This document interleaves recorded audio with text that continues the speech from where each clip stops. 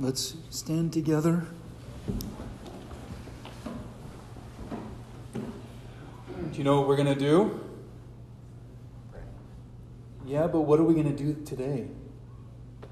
Anyone? What season are we in? What did we just celebrate yesterday? Transfiguration. So we're going to sing the Transfiguration, which means I'm going to sing the Transfiguration song really loud, and you guys are going to hum along with me. But one of the things we try to do during any of the major feast times of the year is we have a particular hymn that is associated with that holiday. And we sing it in our services many times. We repeat it multiple times, so it kind of gets stuck in your head, especially after a few years. It gets stuck in your head even more.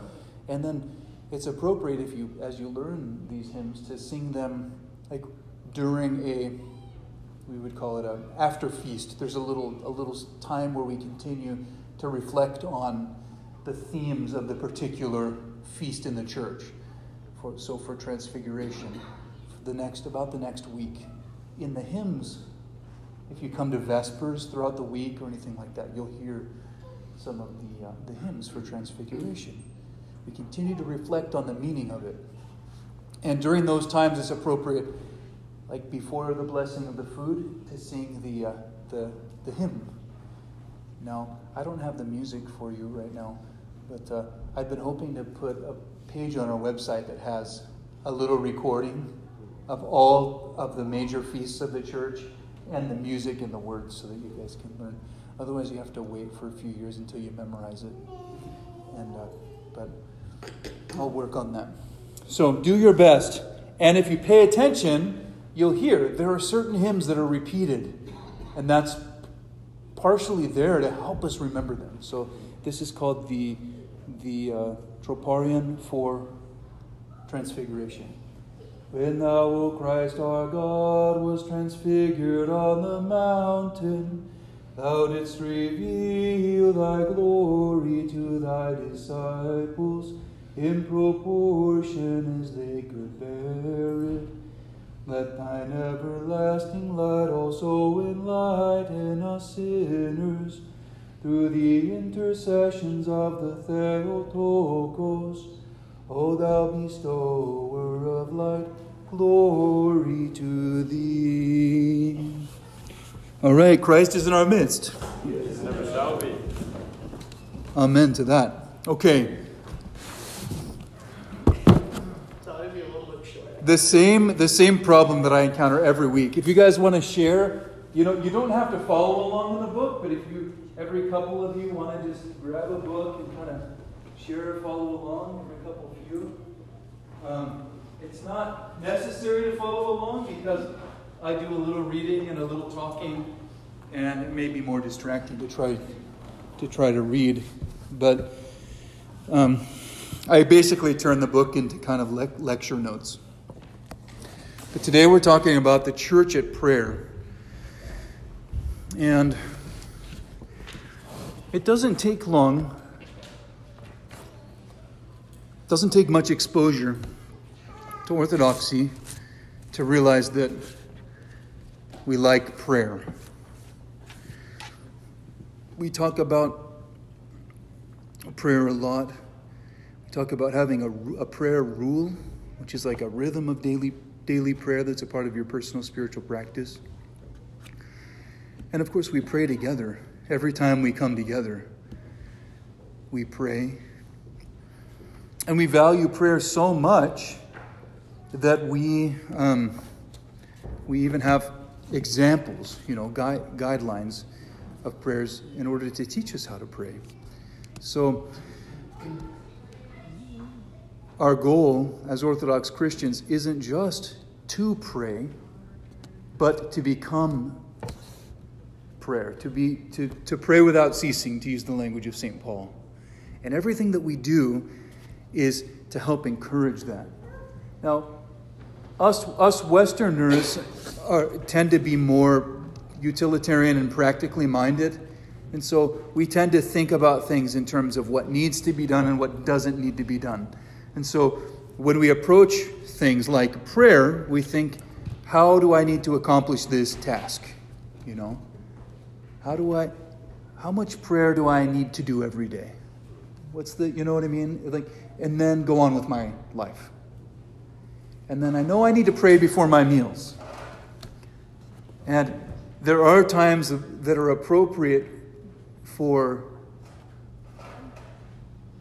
specific prayers, for asking the blessing for a meal, starting your day and ending your day with prayer. But the goal actually is to cultivate a constant awareness of God. So it's not that you pray in the morning, okay, that's a dot. You pray before breakfast, that's another dot. And you pray before lunch, there's another dot. You pray at dinner, there's another dot. I'll tell you what I mean by the dots in a second. And then you pray in the evening, and that's another dot. So you've got all these dots for every day, and our goal is to connect them all.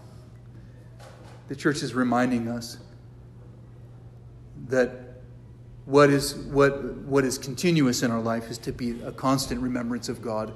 Although because we have a hard time remembering God, we've been given a certain way of approaching, of learning, how to pray. And it begins with, well, if I don't naturally just pray, or if I only pray on impulse or when I want to, that's usually not enough. So the church, as the school of prayer and as the place of healing, of spiritual healing, provides the manner, you could say, it's kind of like when you have physical therapy, you have an injured leg. Maybe you haven't been walking on it. You haven't been walking on it well. You end up having a knee replacement. You're out of balance because you've been accommodating for a bad knee, so you're leaning, in the wrong way. Your muscles have atrophied. And your doctor, once you get your knee replacement, your doctor is going to teach you how to regain mobility and how to build muscle so that you can walk and maintain balance. And it doesn't feel good to bend and to stretch and to push and pull the muscles. But in the end, it's going to restore your ability to be mobile, maybe to run, whereas before you could only limp. And that's kind of how it is with our prayer life. The church is kind of like the spiritual equivalent to physical therapy, spiritual therapy. And when people go to, their physical therapy after a knee replacement or something, they go, man, it doesn't feel good, but I know it's what's best for me. And that's just a doctor who's trying to help you recover from a surgery. And what we're talking about is something essential to your identity, to restore your relationship with God, and to learn how to do that and to strengthen atrophied muscles, so to speak. So, let's talk about the church at prayer. I like to call the church like a laboratory of prayer. So prayer is the language of the church in which we communicate with God both privately and corporately. What does privately mean? Come on, people. By yourself, alone. And what does corporately mean? Together, when you're together. Prayer is a big deal for us. We pray when we're alone and we pray when we're with other people. We don't only pray to be seen by other people or because we have to when we're together. Makes it inauthentic. It makes it forced unless you give yourself over to it and you realize, wow, I've got a lot to learn, which is actually part of what happens. I've heard people say when they become Orthodox or when they're exploring Orthodoxy, man, all the people come here and they're into the prayers and the hymns, and I'm not that holy, I don't have a lot of experience with that. Well, what do you do with anything you're not good at? You practice, you work on it. We think that spiritually there's like a switch. We would love for there to be a switch that we could flip on. the noetic switch, the spiritual, just all of a sudden you flip the switch and it's like, I'm enlightened. Yes. But that's not how it works, because your light bulb, so to speak, is covered in rot and dust and stuff, and it needs to be cleaned off. Or to use the language of, or the image of Saint Athanasius the Great, he says it's like a fine portrait. You can't see what's there. You can see the outline, the semblance, you know what I mean? But it needs to be cleaned before you can see what's there. So with our light, even if you turned it on, you wouldn't even be able to see the illumination because it's covered in dust and dirt. And so that's part of our process, our practice, of purification. And we want to be able to, another thing, to run with that metaphor, we want to be able to turn it on and then turn it off when it's convenient. Our prayer, like our Christianity. When you're with Father Jeremiah, you want to be the best Christian ever. Like, I love St. John Climacus, But you're probably not going to run up to your coworker and say, I love St. John Climacus. They're going to be like, what are you talking about? And so, now maybe it's more like a dimmer switch is what we should go for. But, but we would love the convenience of being able to turn it on and off. Also, that doesn't really happen with the spiritual life, because when you turn on, when you start to, I'm having too much fun with this metaphor. When you turn that light on, it starts melting away the grime too. When you allow the flame of the love of God to be ignited within you, you start to be purified by the grace of God. Then, if you start taking that seriously, sincerely, then you can't avoid letting your light shine when you're around other people. And I'll tell you, even if the world isn't comfortable with that, letting your light shine is a good thing.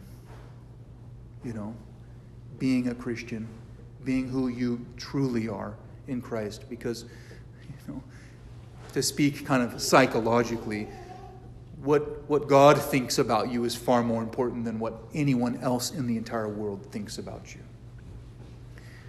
And so through cultivating prayer, our identity starts becoming set aright. And it's through the practice of prayer. And it's through private prayer. And it's through corporate prayer. In the Acts of the Apostles, we read that the first Christians, quote, continued steadfastly in the apostles' doctrine and fellowship, and in the breaking of the bread, and in the prayers. Acts 2:42. From the beginning, prayer, both corporate and private, was essential to the life of the church.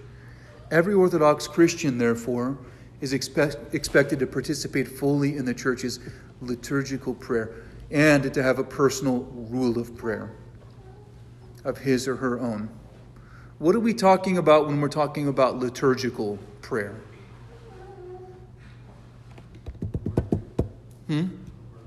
What's that? The work. Yeah? The work?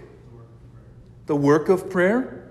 When we say liturgical, what experience are we referring to? Like a church prayer? In church, in services. Yeah. The services that are in place when we gather together. So, liturgical prayer, and then what we're saying here is that we have the corporate prayer, which happens in the services, and then we have our private prayer, which oftentimes takes place in the form of what we call a rule of prayer.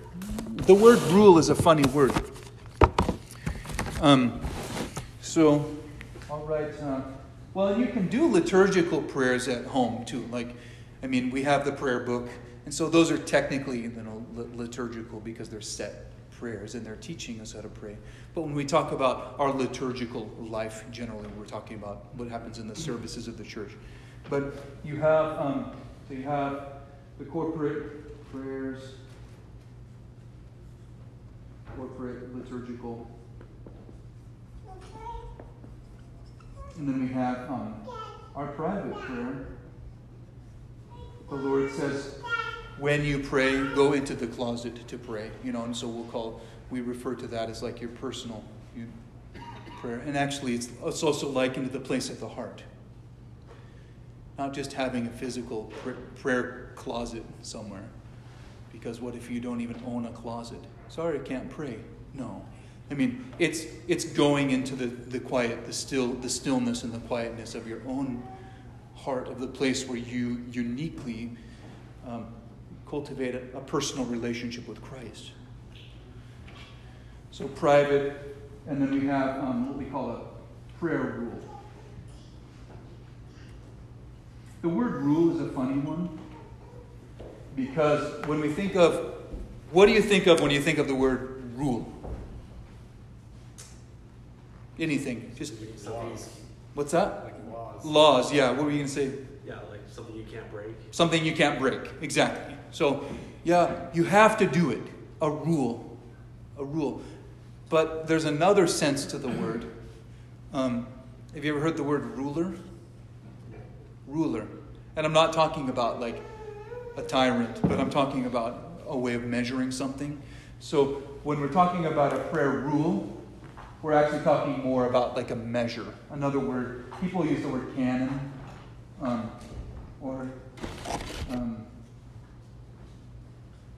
canon or kanona in Greek. But basically, it's a measurement. It's how much do you what is your regular prayer? It's almost like your what's your calorie allotment for today, so to speak. In Father James, when I first became Orthodox, I decided that I was going to finally have that spiritual father who was going to tell me exactly what to do. What prayers to do, how to live out my spiritual life. And then I would be free because I wouldn't be making it up as I go anymore. Reading the Bible and interpreting it privately and figuring out my own inner spiritual life without guidance. And Father James told me, well, here's how you should pray. Don't do too little and don't do too much. I was like, what? He's like, yeah, find a prayer book and a translation you like, and try to say the Jesus prayer as often as you can, but yeah, don't do too little, don't do too much. Oh, thanks. It's like, but that's a really good prescription, actually, for anything in life. Don't eat too little, don't eat too much. Don't sleep too little, don't sleep too much. I mean, now our goal with prayer, with prayer, depending on what we're talking about when we're talking about prayers, our goal is to have constant converse and union, a sense of connection with God.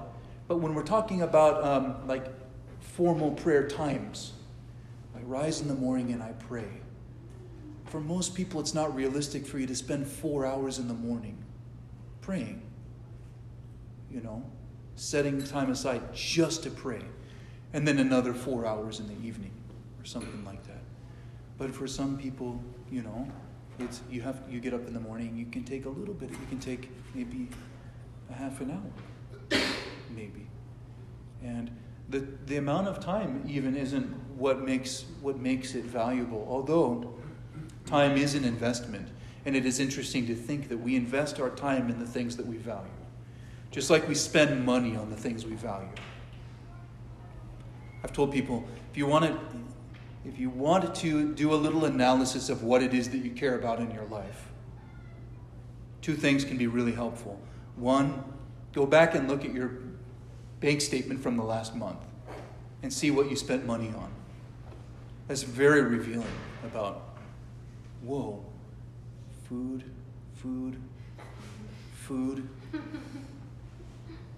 Snacks. Try to call that, because maybe make it sound a little different. Movie rental. I mean, it's very interesting. Or it's just bills. It might be bills or activities or nowadays gas. We spend a lot on gas. But then even if you're spending a lot on gas, then it reveals something about, I value getting places then. Well, where am I getting? You know what I mean? Where am I going? Why do I value it so much? So what you do with your money and also what you do with your time. You know, a lot of us we have certain constraints that we have to live within. I have to be certain places at certain times. Service starts at 9:30 about on a Sunday. So I have to be to church by 9:30. And then work starts at 9 the next morning. So I have to be to work. But so we allow why do we have to do those things? Like, why do we have to be to church at a certain time? Why do we have to be to work at a certain time? It's a rhetorical question because I'm going to answer it. We have to because we've chosen to. I've chosen to keep the job. If I value the job enough to make it there on time, I do not have to be there at 9. But I do if I want to keep it, if I want to stay employed, for example. You know what I mean? We have an incredible amount of freedom. We forget about it because one of our problems in the Western world is that we're minimalists in a certain way. What's the least I have to do? What's the least I have to do in order to express what it is that I care about? Rather than what's the most I can do in order to fulfill my identity as someone who actually cares about this life that I live. And I could go off on a massive tangent in that regard, but I'm not going to do that. But that's that idea of feeling there are certain things we have to do. It really defines us. But we use the language of necessity, I have to, as a way of not actually taking responsibility for the fact that we choose to. As if it's someone else's fault that I applied for the job and they hired me, and now I have to go there to get my paycheck. It's not their fault that you said yes to the job. You know what I mean? But there's something deeper there too. You care about your family and you want to support your family. So you treat it as if you have to work. But you know what? It's just another level deeper. I know that it's the best thing for me to do to provide for my family. Sorry, I'm going on like a really fun, crazy tangent. But you don't have to provide for your family. You don't have to. But you choose to because it's important. You value it. It's really important for us to realize that our life is not defined by a bunch of these underlying currents that take hold of us and force us to do things we don't want to do. We actually choose to do a lot of things because we value them deep down inside. I don't go to work simply because I have to. I've chosen to for some reason. There's a reason I do it. I value it. I think it's better for me to go rather than not to go. And so we need to learn on an existential level, really, and we'd like to take credit for those decisions we've made. Because it means actually you care about something other than yourself, and self-satisfaction. Just getting what you want all the time. And all of that connects back to taking time to pray. Why would I take time to pray? Don't do it just because Father Jeremiah says I have to, as a means to an end. Like Father Jeremiah says I need to pray if I want to become an Orthodox Christian. Why do you want to become an Orthodox Christian then? Because it's the true faith. Well, why do you think it's the true faith? Well, because it's historical and it's got the apostolic tradition. But why does it have historical integrity in the apostolic tradition? Well, because God is there and the grace of the Holy Spirit. Why is the grace of the Holy Spirit there?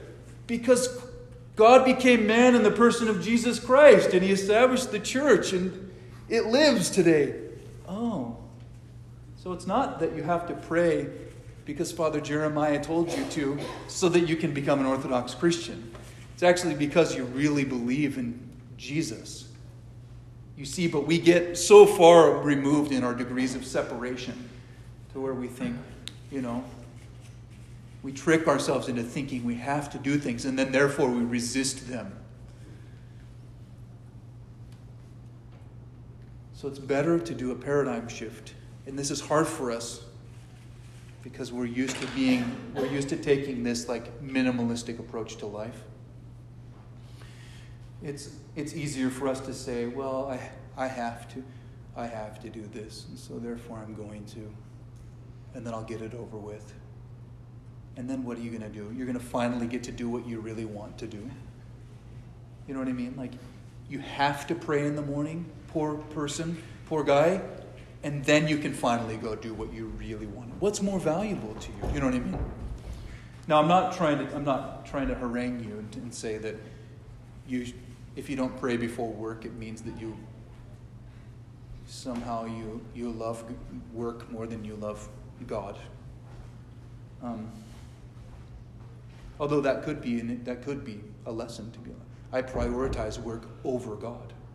And we do vote with our time. We do. We vote with our money. We vote with our time. So, in the therapeutic tradition of the church, which aims at our healing and our restoration to a relationship with God, not just an accomplishment of a series of tasks so that we can do the least we have to do in order to get to heaven, but so that we can actually experience true freedom, the inner life, like having access to the lover of mankind. We have things that we're prescribed to do that are for our benefit, because we're so far removed. We're not free anymore. If we were free, we would be in constant contact with God. We would all have discernment. We would be wise. We would not be excessive in any way, and we would love everyone we encounter. And we struggle with that. So the counteraction to it is what we perceive as discipline, the taming of the flesh, and the persecution. I like to call it the persecution. I kind of like poetic language, so I call it persecuting the ego. And we all need to persecute the ego a little bit. Well, I'd rather sleep in. Well, yeah. I'm going to persecute you, ego. Another little phrase for persecuting the ego that comes from one of my friends who's a bishop. He says, mercilessly persecute hypocrisy within yourself. Chew on that. Like, that's a really good one. So you could talk about prayer and theology all day, but have you really internalized it? Like, do you understand? Have you taken time to pray? And I prove my own hypocrisy because I know that I don't pray enough. And I will give you a little secret. There is no enough to prayer.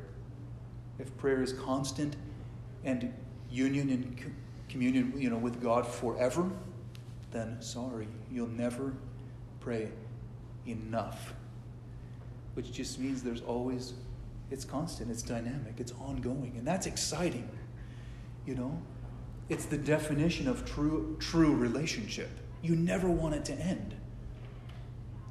I use marriage metaphors a lot. Like, you guys are an easy target because you're married and you're sitting next to each other. But, like, I've asked, you guys probably remember this, like, I often say that you wouldn't turn to your wife and say, what's the least I have to do in order to stay married to you? You know what I mean? Like, I love you I want to love you just enough to stay together because I like the benefits of marriage. You know what I mean? But no, that would be stupid to say that. You'd be signing your own death warrant.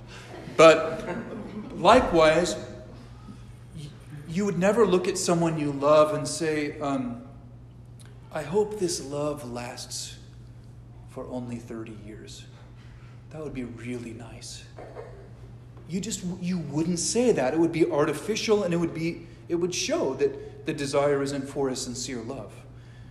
And our desire is to enter into a loving relationship with the lover of mankind, with God, that will continue forever. And so there's a huge paradigm shift. Do you see what I'm getting at here? I'm sorry if that's too much, like drinking from a fire hose, but once I start, I can't stop sometimes. But it begins with changing our priorities then. And sometimes it feels like it's out of discipline. Like, I know I need to take the time to pray. Yes, you do need to. And I like the language of need rather than have to. I really need it. Kind of like I need a drink of water. You do need water. Otherwise you'll be dehydrated. And you need prayer. Otherwise you'll become disoriented. And the church actually makes it fairly easy for us in a way. Because you don't have to do a bunch of contrived prayers from deep within. Like, oh, Lord, I want to express myself deeply, and I just need you, and we used to call them just prayers. Lord, just help me, and Lord, just be there. And, no, like, we tried so hard with such sincerity, but we would wear ourselves out a lot of times when I was younger, because we didn't have the wisdom and the structure of the liturgical tradition and the inspired prayers that teach us the words to use, how to do it, and what we can do. And just because someone else wrote it doesn't mean it's not a prayer that you can make your own. If our desire is to become a member of the church, then every prayer that is a prayer of the church, it is of you then. It is your prayer. Just because St. Simeon the New Theologian wrote it or St. John Chrysostom wrote it doesn't mean it's his prayer. Because to be a true Christian is to be, to use a big word, to be an ecclesial being, to be a member of the body of Christ, the church. That ecclesial comes from the word ecclesia, which means church in Greek. Ecclesia. To be an ecclesial. Here, I'll write that. That's kind of a cool word.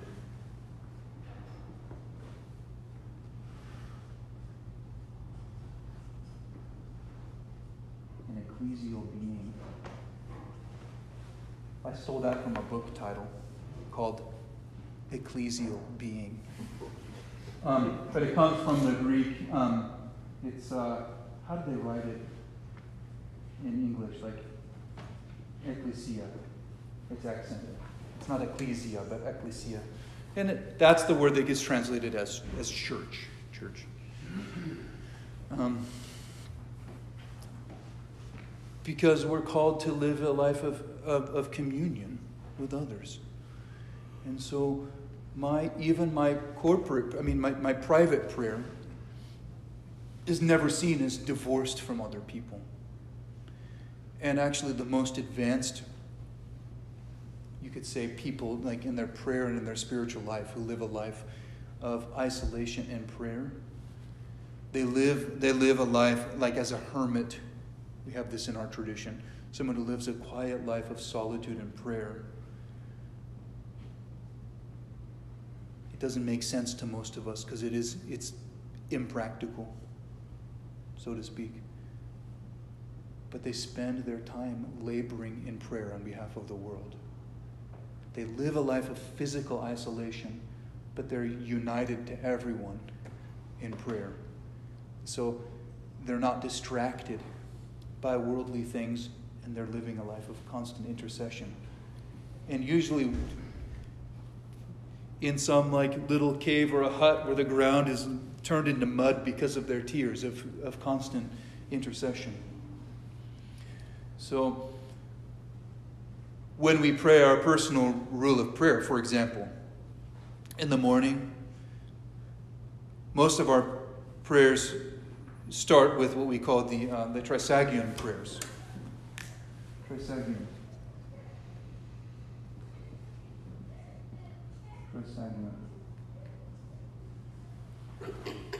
Does anyone know what Trisagion means? means thrice holy. When we say that, like the holy God, holy mighty, holy immortal, have mercy on us. But Trisagion prayers are a reference to prayers. Sorry about my messy writing. They're a reference to the whole set of prayers that we do that pop up quite a bit here and there in different services, and a lot of services begin with them, and it goes like this. I'll do the whole thing for you. It's not very long. In the name of the Father, and of the Son, and of the Holy Spirit. Amen. O heavenly King, Comforter, the Spirit of truth, who art everywhere present and fillest all things, treasury of blessings and giver of life, come and abide in us and cleanse us from every impurity, and save our souls, O good one. Holy God, holy mighty, holy immortal, have mercy on us. We usually bow and touch the ground. Holy God, holy mighty, holy immortal, have mercy on us. And usually facing the icons. Holy God, holy mighty, holy immortal, have mercy on us. Glory to the Father, and to the Son, and to the Holy Spirit, both now and ever, and unto ages of ages. Amen. All Holy Trinity, have mercy on us. Lord, cleanse us from our sins. Master, pardon our iniquities. Holy God, visit and heal our infirmities for thy name's sake. Lord, have mercy. Lord, have mercy. Lord, have mercy. Glory to the Father, and to the Son, and to the Holy Spirit, both now and ever, and unto ages of ages. Amen. What comes next? Our Father, who art in heaven, hallowed be thy name. Thy kingdom come, thy will be done, on earth as it is in heaven. Give us this day our daily bread, and forgive us our trespasses, as we forgive those who trespass against us. And lead us not into temptation, but deliver us from evil. Now, if a priest is there, this is kind of an interesting little thing in our tradition. If a priest is there, he says, for thine is the kingdom and the power and the glory. If there's no priest, then you say, glory to the Father, and to the Son, and to the Holy Spirit, now and ever, and unto ages of ages. Amen. So those prayers that I just did, how long did that take? A minute, maybe? I mean, that's the beginning of your daily prayer, of whatever prayer rule that you have. And when you do those prayers, it's not just Cole or Peter saying some prayers. You are, yeah. Okay. But what you're doing is you're expressing your identity as an ecclesial being. You're saying prayers that are not just uniquely your own, although they are yours, but they're the common inheritance of all Orthodox Christians, even throughout the world, universally. Everyone uses those prayers in different languages. But you're starting your prayer not on your own terms, but in communion with everyone else throughout the world who says those prayers every day. So those should create the core, the beginning of your personal prayer. And then when you go from there, you can open up the prayer book and say some of the prayers. And every service, like every prayer, morning and evening prayers that they have in the prayer books you can buy, they begin with those. Or if, like Father Jeremiah helps give you a prayer rule, he'll probably say something like, after you do the Trisagion prayers, read a psalm, maybe do certain prayers, and then I tend to have people use the prayer book, using the Jesus prayer as a part of their daily prayer, their prayer rule. But starting with the Trisagion prayers. And the point I really wanted to make about those prayers is that, again, it's not just I have to do this, because that's what's required of me. But what are you actually doing? You're participating in the prayer of the church. The human condition is fraught with the delusion that we're individuals. We're separate from one another. That I can have an identity that's divorced from you. Now I have personhood, but my personhood is not divorced from you. And like that one elder said, Elder Emilianos, he once asked one of his disciples, why are your eyes right here? Why are your eyes here? And his spiritual child was like, I don't know. You tell me. You're the elder. You tell me what's the answer? He says, your eyes are right here so that you can see the other person, not yourself. That's what it means to have personhood, to be able to see the other. St. Isaac the Syrian says, if you've seen the other person, you've seen God. Now, he's not saying that, you're a deity, if the person, but do you understand the point? Another being that has been created by God. And we've been created to be in communion with one another. The greatest tragedy is that we're not, in communion with one another. It's really sad. So, our self-will even just starts to, the persecution of the ego takes place right there. I want to say my own prayers.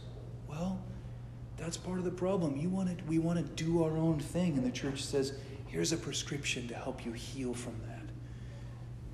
But it's not just a checklist. Okay, I did those prayers, now I can do whatever I want. But it's to understand, to approach it with the right mindset. Why am I doing it? Because I'm desiring to be united to Christ and to his body.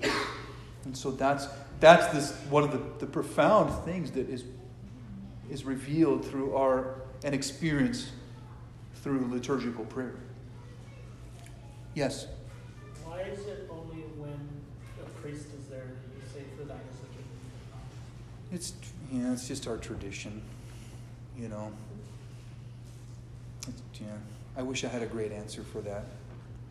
But there's a sense that when the priest is there, and especially when the bishop is there, and that goes back into our ecclesiology that we talked about before, which you weren't here for yet, but we'll get around to it again. With these classes, by the way, we basically work our way through the cycle, and then we just start all over again, and we repeat the classes the sessions that we've done. We just do them continuously throughout the year. So if you missed anything, you can just pick it up again next time.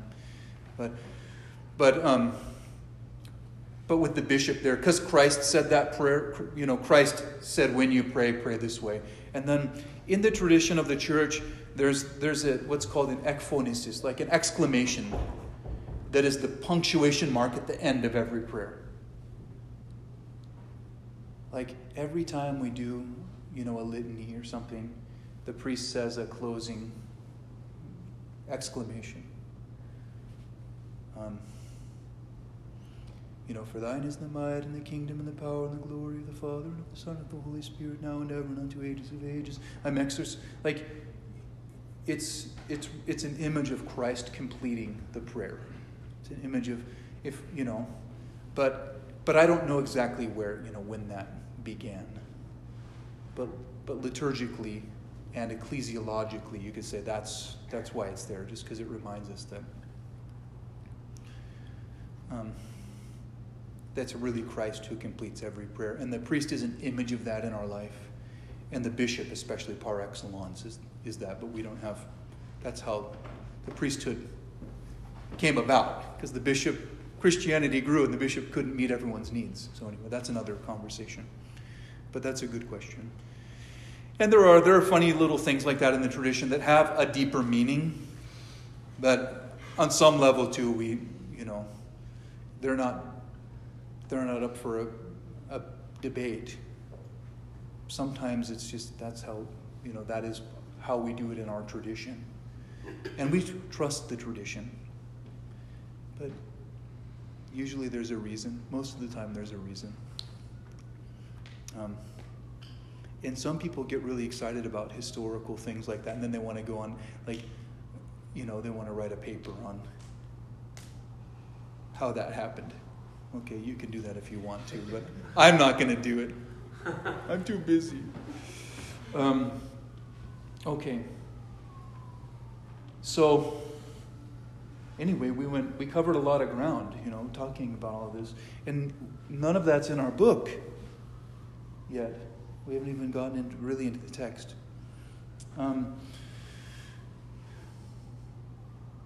That's a good place to stop for now. With my reflection, and then we'll get back to the text and see where it leads us.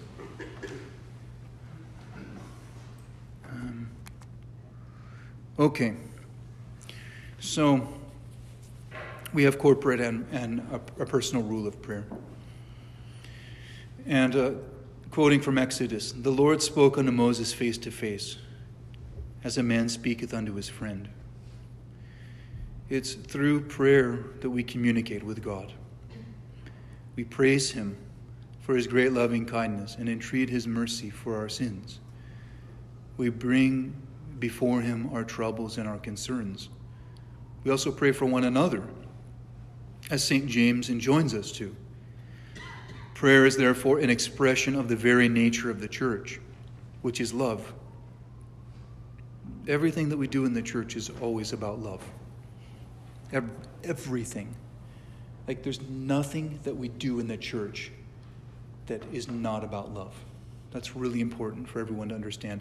Because even, I think about one of the classic metaphors is like a surgeon cutting you open in order to perform surgery. He's not harming your skin because he hates you. He's actually trying to heal you. So sometimes the process of healing hurts, It feels like judgment, or it reveals shame, But it's so that we can excise it, so that we can remove it, just like cancer is removed. So everything is about love. In prayer, we not only spend time with our beloved, we share our love for God with others as we make intercession for their needs. And again, another indication of the fact that we're not alone. One of the things that we kind of appropriate the reality of our ecclesial consciousness and our ecclesial being is that we have icons at home too.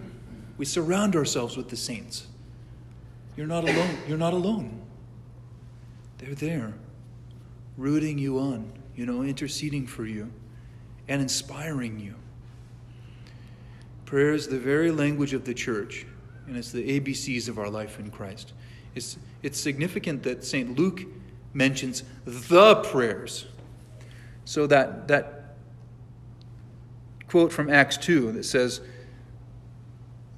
the early Christians continued steadfastly in the apostles' doctrine, fellowship, the breaking of the bread, and in the prayers. You could use that as kind of and I've done that before in a homily, like a theme verse for orthodoxy. The apostles' doctrine, what do we believe? The creed. You know what I mean? Like, we have a certain belief system. And it means, to be a Christian means to trust that and to believe that it's revealed by God. Fellowship, we become members of one another. The breaking of the bread. What are they talking about there? Yeah, the Eucharist, communion, because that's what Christ instituted. And the prayers. And if you know anything about ancient languages or, certain, foreign languages, the Greek language, anytime the definite article is there, like it says the prayers, it's not just, it's a poor translation if it says they continued in in beliefs, fellowship, meals together, and prayers. Because anytime the definite article is there, it says the breaking of the bread. The prayers, it's referring to something definite. So it's significant that he mentions that. The Jews of Jesus' time prayed specific prayers at specific times of the day. Furthermore, they observed a cycle of fasts and feasts through which they sanctified their life in this world. It was a way of setting apart their time as holy rather than allowing their time to get swept away with all of their temporal concerns. The apostles observed these practices, as do Orthodox Christians. The daily cycle of prayer begins in the evening with the service of Vespers.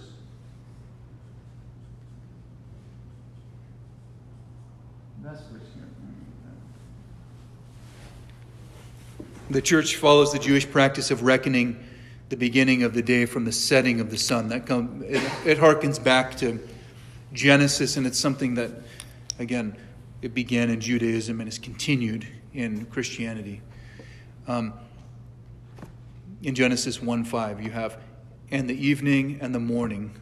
The evening and the morning were the first day. So I think of it this way. The day actually ends at the setting of the sun, and it begins in the darkness. It begins in anticipation of the rising of the sun. And so it reminds me of creation itself. What was there? Void. Darkness. It doesn't mean that there was, God was there. And so we're standing there kind of in the darkness. Now, a lot of times we're doing Vespers when the sun is still out, technically. But the day begins there with like that potential. The potential in that, the darkness of the evening or the night. And then God makes something of it. The rising of the sun comes up, it peaks, we experience the day, then the sun goes to sleep, and that's the conclusion of the day. And then the next day begins. Rather than the day beginning and ending, in the morning. So, Vespers, and then the cycle continues with Compline. Vespers is, we do that service. It means evening. Vespers means evening. So it's an evening service. And then Compline, have you ever heard of? It's from the word which means sleep. They're prayers that are done before asleep. Now, a lot of the prayers in the prayer books, like as they say evening prayers, they're collections of prayers that have been written by saints, but they're not necessarily part of the liturgical cycle. And so it is appropriate, and you'll see in a lot of prayer books, like they'll have what's called little compline, which is a small, as opposed to great compline, which we do during Great Lent, when we intensify our prayers. But it's a little prayer service that actually, in a lot of traditional Orthodox countries, people among traditional Orthodox Christians, that's just their evening prayers. Rather than a collection of different prayers by different saints that, someone has compiled and put into a prayer book. Those can be good too. But one of my struggles when I was first Orthodox was like when Father James said to me, pick a prayer book and find, maybe mark some prayers that you like and don't do too little, don't do too much. And I'm like, I'm not becoming Orthodox to pick what I like, even out of an Orthodox prayer book. What can I do, So my solution was to pick some prayers from the cycle of the liturgical day. And so I did midnight office, it's called, and small compline every day. Because it's a service. It's a said service. I can't add to it, I can't take away from it. It's just that's how it is. It gave me a lot of stability personally. But some people thrive on being able to grab some prayers here or there that they like. With time, I will tell you though, if you take prayer seriously with time, you're going to want fewer variety in words, more silence, more focus in your prayer. That's where the Jesus prayer comes in handy, using the prayer rope and saying the Jesus prayer, which we'll talk about a little more, I think, eventually. So Vespers, if you go to a monastery, a lot of times you might have Vespers and then a meal and then Compline. Depends on the monastery. Sometimes they'll have dinner and then dinner and then Vespers with Compline appended to it. They just do them together. So it's more practical sometimes to aggregate the services. But Compline served after supper, midnight office.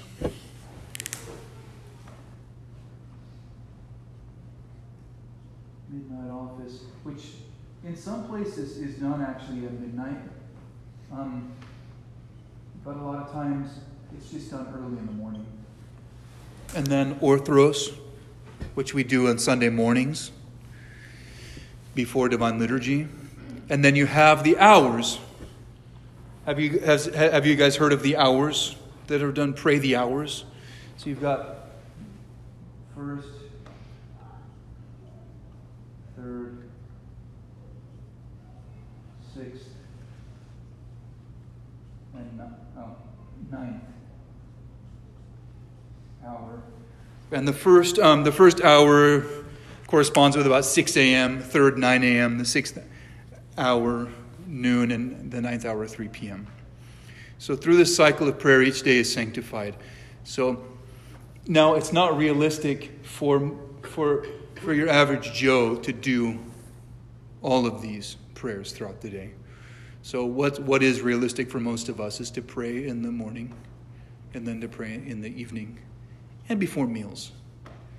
And then if people have a little more time, and they want to pray more, if they're single or due to their life circumstance, they realistically have the time, then they can kind of do a little more in between. Orthros is a hard one to do because it requires a lot of variable hymns. Like for each day, there are different hymns that are taken from the books of the church. And most people don't have access to that. Although, now there are a lot of online resources. You don't have to own all the books. You can, there's an app that's called, I have it on my phone that I use as a little cheat sheet every once in a while. It's called Ages Initiative. I don't know what Ages means, but it's called Ages Initiative, and they're trying to publish online the full cycle of services with the particular hymns that would be done on every single day. It's kind of cool. But I have mixed feelings about become digitally dependent.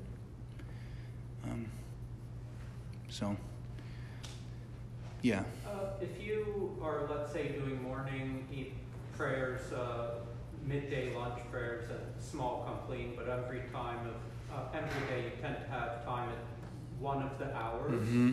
Is that something you can do just one of the hours, or do you have? Oh yeah, you could. If there's a little red book by Holy Transfiguration Monastery that's really nice, and it says the hours on it or something. And even on a given day, if you could if you have that handy, you could say, I have a little extra time today. I'm going to say the third hour prayers.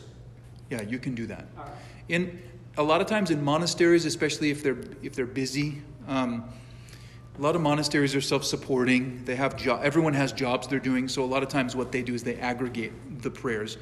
And you'll hear about monasteries having 6 hours of services or something. Then they get up super early in the morning, start their services. They pray basically what's in the middle of the night, which is very early in the morning. Conclude their prayers, and then they'll have a little rest time or a meal, and then rest, a little rest time, and then they actually work during the day a lot of times. But they can be done at their traditional times, as if people have the ability to do that. I used to have a little prayer book that had an abbreviated set of hours, and I would always on my lunch break, I would go. Everyone else is going to go to the teriyaki place or something, and I would take my little book and just go on a walk, and I'd say the hours while I was walking. So, does that answer? Yeah. I like that book. I don't know if we have any copies downstairs, but it's one that I like to keep. I've been trying to keep prayer books and things in stock in our little bookstore downstairs, but people are buying a lot of books and things these days. It's really inspiring, but it's hard to keep up because we don't make money on our bookstore, by the way. It's just to have things available, and we actually get a discount. So we will bulk order books. Although we do make money on Maria, because she buys so many books. But no, actually, we don't. We basically break even. That's the goal. The goal is to break even. We have to pay for shipping, but when we buy books, because we can buy 10 or 20 at a time, we get a good price. And you can get it cheaper here than you can on Amazon or something. Yeah, some of even if you go in some of the monasteries, it's hard to find them, but in some of the some of them have their stores online. Yeah. And if you don't have them downstairs, then you can find them there. And they're better price sometimes than Amazon. Yeah. Plus, to be honest, then you're just directly supporting a monastery. Because if you buy everything through Amazon out of convenience, still Amazon's they're making a profit on that. there's a lot of, in Amazon, I forget, what is it, like Amazon Smile? It's yeah, monasteries. that's true. Whatever you buy in Amazon, no matter if it's not from the monastery, it goes, certain percentage goes to that monastery because that's what you went for. We actually have that for our church. Oh, really? Yeah. So if people use Amazon Smile, like you can log into smile.amazon.com. And we every year we get a check for like $170 from Amazon or something, because we get 1% of someone's purchases when they use, it's like a free donation. They decided if people are using our company and we want to give back philanthropically, then let's let them pick nonprofits that they want us to send money to, and they don't discriminate. They send money to churches and I don't know, everywhere probably, but I think we have a link for it somewhere in our e-news, or maybe occasionally we send out a reminder. But I have mixed feelings again about technology and digital stuff, and also just our dependence on things like Amazon is. I think convenience and excess get us in a lot of trouble these days. I think we need to slow down. You could buy like 4 books online before you've even read one, I know that's my conviction right now. It's like, Father, don't buy any more books. You need to. I was looking at my amazing library of books thinking, okay, Father, you just need to start in the upper left-hand corner and just start working your way through all the ones you haven't read. And if you're not going to read it, you don't have to read them. Edward, you don't have to read it everything in depth. Some of them you just kind of quickly go through, but anyway. Okay. Once again, I digress. What time is it, you guys? 1:43. We have a little time still. So, this prophecy is from Malachi. So, each day is... Did I read the prophecy? Maybe not. Malachi 1? Did I? From the rising of the sun, even to the going down? No, I didn't.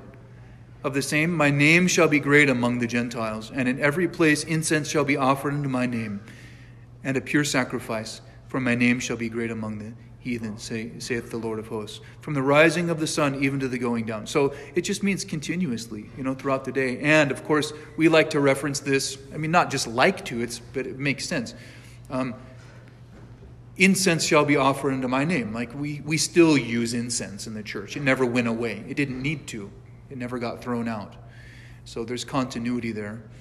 And it's the fulfillment of a prophecy. Of course, no, I'm not going to do that. And you can use incense in your own home. It's appropriate to have your own little censer, and you don't have to, but a little censer, a little charcoal, and some incense that's another great way to support monasteries. And what we normally do is you light the censer. Maybe I can do a little demonstration for you sometime. I have one down in my office, the kind that you would have at home. But you light the charcoal and put a little incense on there, and then let it burn while you're saying your prayers. And who was it? Was it you, Sienna? Yeah, you and I were talking yesterday. And we were talking about how when you do that at home, like in your room, my office is in the garage, so the garage always smells really good, no matter how messy it is. But I've got my own little area in the back where my little library is in my desk. And I'll go in there later in the day, and it's like, oh, you said it smells like church here. And I find it makes it that much easier, to walk back to the space you pray to easily fall back into the mood of prayer. Yeah. And a prayerful mindset. That's right. Well, having a big honking TV on the wall makes you want to watch TV. What am I going to do right now? Oh, I have a 140-inch television on this. I better put it to use. But the things that we put in our lives, they are prompts. You leave that bag of chips out on the counter, it's begging to be eaten. If you put it away, you're not thinking about it as much. And I've also heard that your sense of smell is the sense that's linked strongest to Yeah. Oh. And so Yeah. I think there's something really, it makes sense that you would have incense in the It church. makes sense. It makes sense. Well, it does. And one of my friends, like another priest, he says Orthodoxy is the original multimedia worship because you have sound, smell, sight. We engage all of the senses. We don't have fog machines, but we do have smoke. So, but you're right. It creates an atmosphere too, a sense of prayerfulness. And one of the things that I think that is so easy for us to do is compartmentalize.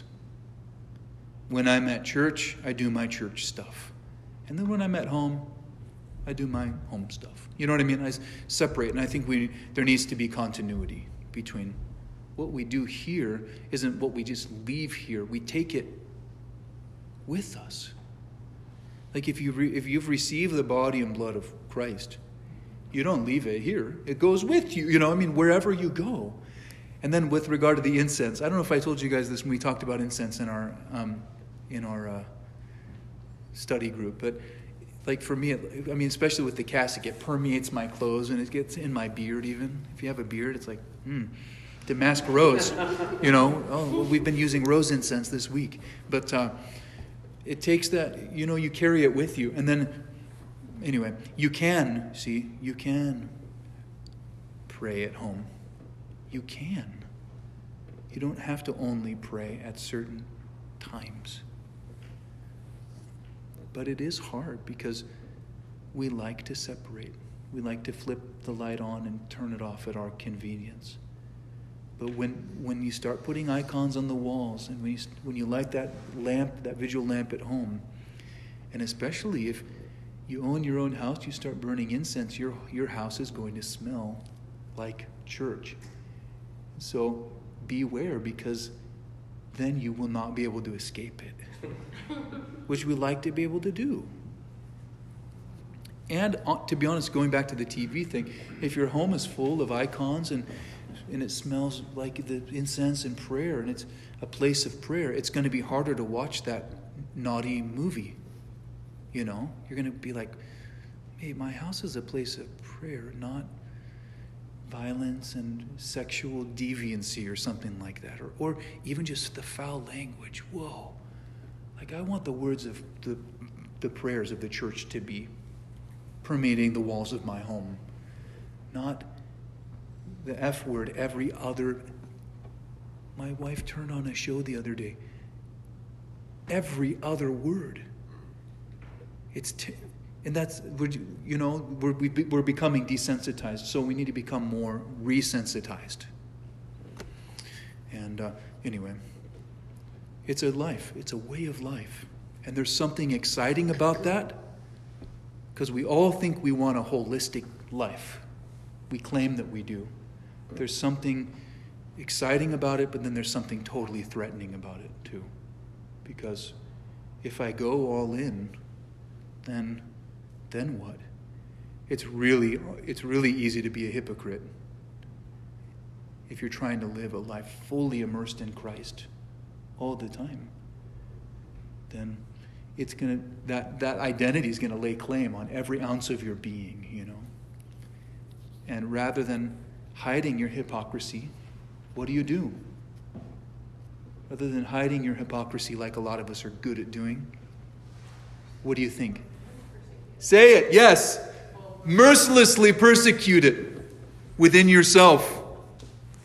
Mercilessly persecute that hypocrisy within yourself. And if, Father Jeremiah, even if you cancel cable, I was telling my husband, we need to cancel cable. I'm going to cancel, where's the Netflix? I don't even watch it. I go through everything and I cannot find anything to watch. Except for Christmas, because I love the Hallmark. Christmas. And so I told my husband, I am canceling cable because look at all the She's books. going to get the guy. Look at all the books. Look at all the books that I'm going to get with money from cable and Netflix. Yeah, I know. And during Christmas, I can buy More books, yeah. I can just buy the, pay the $5 for the homework, and then cancel it after Christmas. Oh, and then see? and save all the money for all their stuff. If anyone needs a life coach, My husband says, Father, my husband says, he says, Maria, you have enough books. I mean, besides, I like to watch the news, you know. mm-hmm. And then my other son that hardly, you know, he's there, but he's like not there because he's always, Yeah. he picks his hair and he says, Dad, it's not even worth watching news because they're just repeating the same thing over and over. No, it's true. Yeah, that's true too. Yeah. I mean, honestly speaking on to that point, prayer should be the constant in our life of prayer. Like, there's never a day when you would say, I'm going to fast from prayer today. Now, you should fast from other things. There are things that, you know, because we have an immoderate relationship with a lot of things. And news media is one. Social media and news media. I mean, sometimes I will tell people in counsel, you need to learn how to be able to go a day, an entire 24 hours, not just sunrise to sunset, but without getting on social media or news media. Because if any news broke, you'll hear about it. Like if anything that important happened on Wednesday, you'll hear about it on Thursday. People would hear about it from friends. There's actually Yeah. one thing I love to send. Wait, friends? Yeah. There's this thing I love to send people. It's an article from one of the Philadelphia newspapers in 1890. And the person was complaining, saying, it's crazy. This whole new thing of weekly papers, people are going to be inundated with news. Why do they need a paper every week? Yeah. It's a good point. Can you send that to me? Sure. Father Jeremiah, the only thing that I would like to go on social media for is to the Bashan Island. I always forget his name. Oh yeah, Father Trifon. He puts his. He's got his little reflections every day. Every day. So it's just very amazing to go in and then just look at. It's a little bite size. Yes. Yeah. It does. I know. Yeah. Yeah. I just talked to him on the phone the other day. He's doing good. Keep him in your prayers though, because you get older every day, and he's feeling that. Okay. Thank you for all those thoughts and comments and things. So this prophecy from Malachi is important because it clearly points to the church. Only in the New Testament era is God's name praised among the Gentiles, and only in the Christian church is incense and a pure sacrifice offered to God throughout the world. The sanctification of the day is clearly stressed at the prayer of the hours, which is read at every service, except for Orthros and Vespers. And, I don't have my book. Maybe I'll grab mine.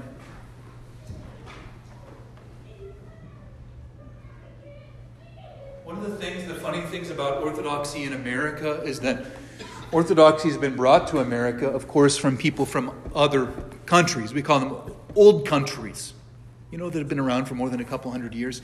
And they have liturgical translations in their own languages. They bring things over, and we're inheriting the experience of the Orthodox tradition from them. And we get all these different translations of prayers and things. Like 5 different versions of, the prayer of the hours. Because you've got the one translated from Serbian, you've got the one translated from Slavonic, from Arabic, from Greek, from Romanian, and so they're all like similar but different. And so what I try to do with the prayers that I have found are used in our church services, but also that we use at home, I've tried to create consistency between the prayers that we use here at church and the ones we use at home, just so that I'm not familiar with, I don't know, I call it like the your version at home. And then we use the more hieratic, thee, thou language here, Elizabethan kind of. Although, if that doesn't trip you up, then that's fine. You can use whatever translation of prayers you want. But I try to use the same the same translations. Partially, too, because I serve the services all the time, and if the words change, it's hard to pronounce. My mind and my mouth have gotten used to pronouncing, certain ways of saying prayers. But there's this prayer called the Prayer of the Hours, and I'll read it out of this book here, really quick, and then we'll wrap up for today. Question, Father? Yes? What's the difference between Matins and Orthoros? No difference. Matins is the Russian word, and Orthoros is the Greek word. So, our text calls it Orthoros, and so I call it Orthoros. The Antiochian church comes from the same neck of the woods as the Greek, and so we have a common kind of terminology. But so that's why we tend to call it that. But I have friends who are Antiochians. They went to Russian seminary, so they call it Matins. It's the same thing. That's a good question. Okay, but I want to say this prayer of the hours. Okay, it goes like this. In this prayer, we're reminded of God's mercy and ask for his guidance throughout the day. And it goes like this. Thou who at all times and at every hour, both in heaven and on earth, art worshipped and glorified, O Christ God, long-suffering, plenteous in mercy and compassion, who lovest the just and showest mercy to sinners, who callest all men to salvation through the promise of blessings to come. Do thou the same, Lord, receive also our supplications at this present hour, and direct our lives according to thy commandments. Sanctify our souls, purify our bodies, set aright our minds, cleanse our thoughts, and deliver us from all calamity, wrath, and distress. Compass us round about with thy holy angels, that guided and guarded by their host, we may attain to the unity of the faith and to the knowledge of thine unapproachable glory. For blessed art thou unto ages of ages. Amen. And the daily office, let's see, where are we at time-wise? It's probably about there. Oh, we have 2 minutes left. The daily office, or in general, the daily office is a reference to the full complement of services, consists primarily of chanting of psalms. And I don't know if I wrote this on the board for you guys recently, but does everyone know what Psalms is, or the book of Psalms in the Bible? So in the Orthodox Church, in practically speaking,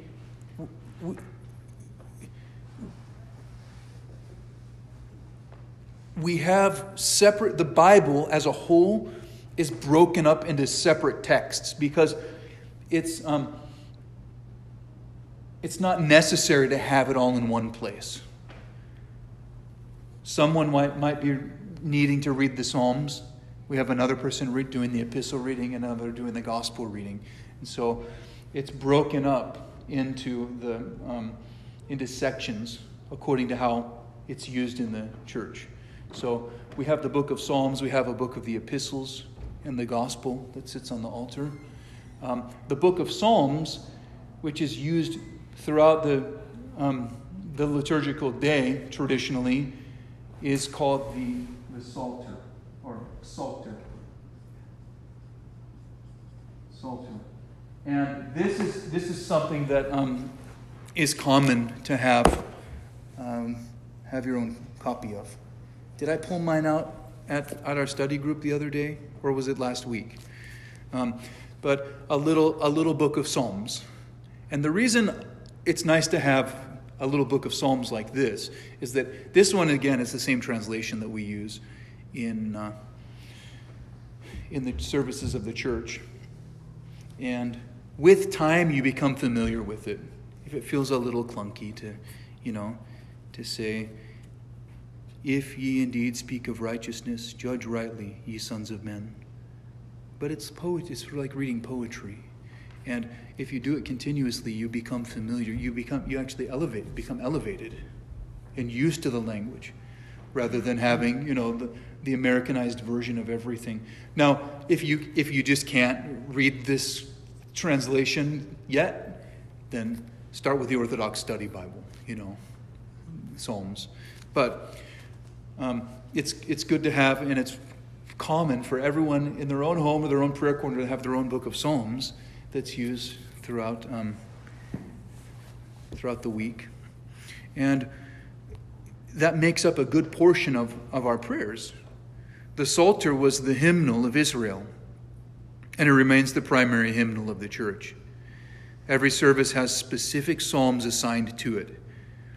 For example, the liturgical day begins with Psalm 103, which is in the Septuagint, the Orthodox Bible, or 104 in the Masoretic, which is, I can't explain it all right now, but the Protestant and Catholic. But the liturgical day begins with Psalm 103. Does anyone know how it begins, if you've been to Vespers a lot? Bless the Lord, O my soul, Lord my God, thou hast been magnified exceedingly. Confession and majesty hast thou put on, who covers thyself. Anyway, so if you go to Vespers, you hear it every day.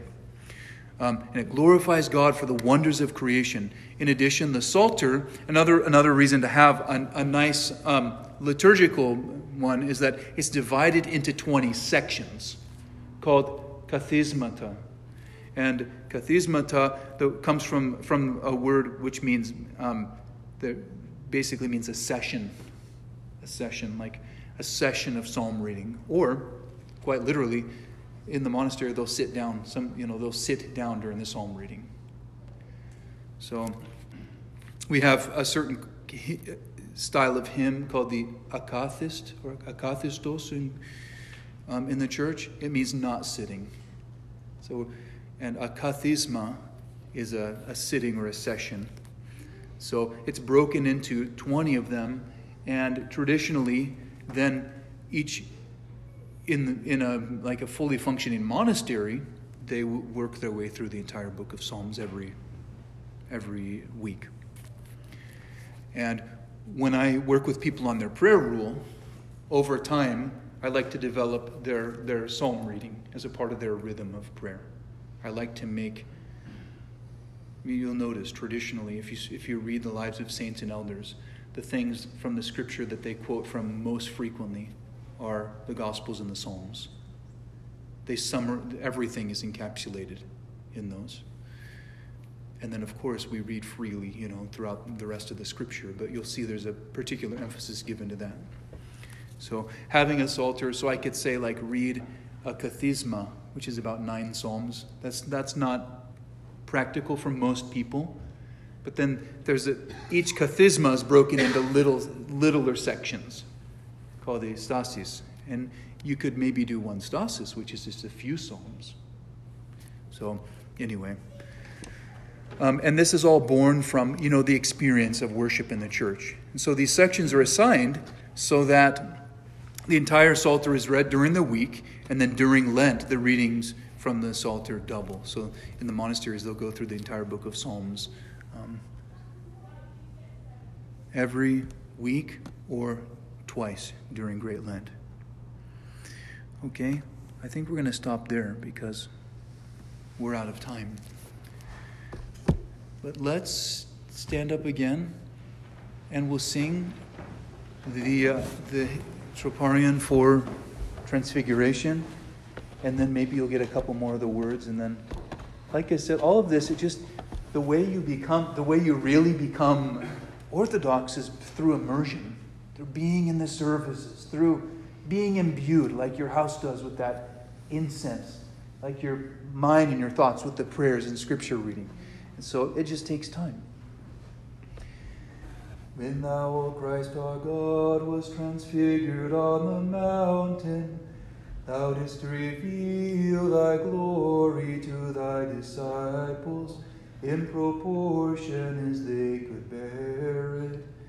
Let thine everlasting light also enlighten us sinners through the intercessions of the Theotokos. O thou bestower of light, glory to thee. Through the prayers of our holy fathers, Lord Jesus Christ, our God, have mercy on us and save us. Amen. God bless you all. Go in peace. Thank you so much for being here today.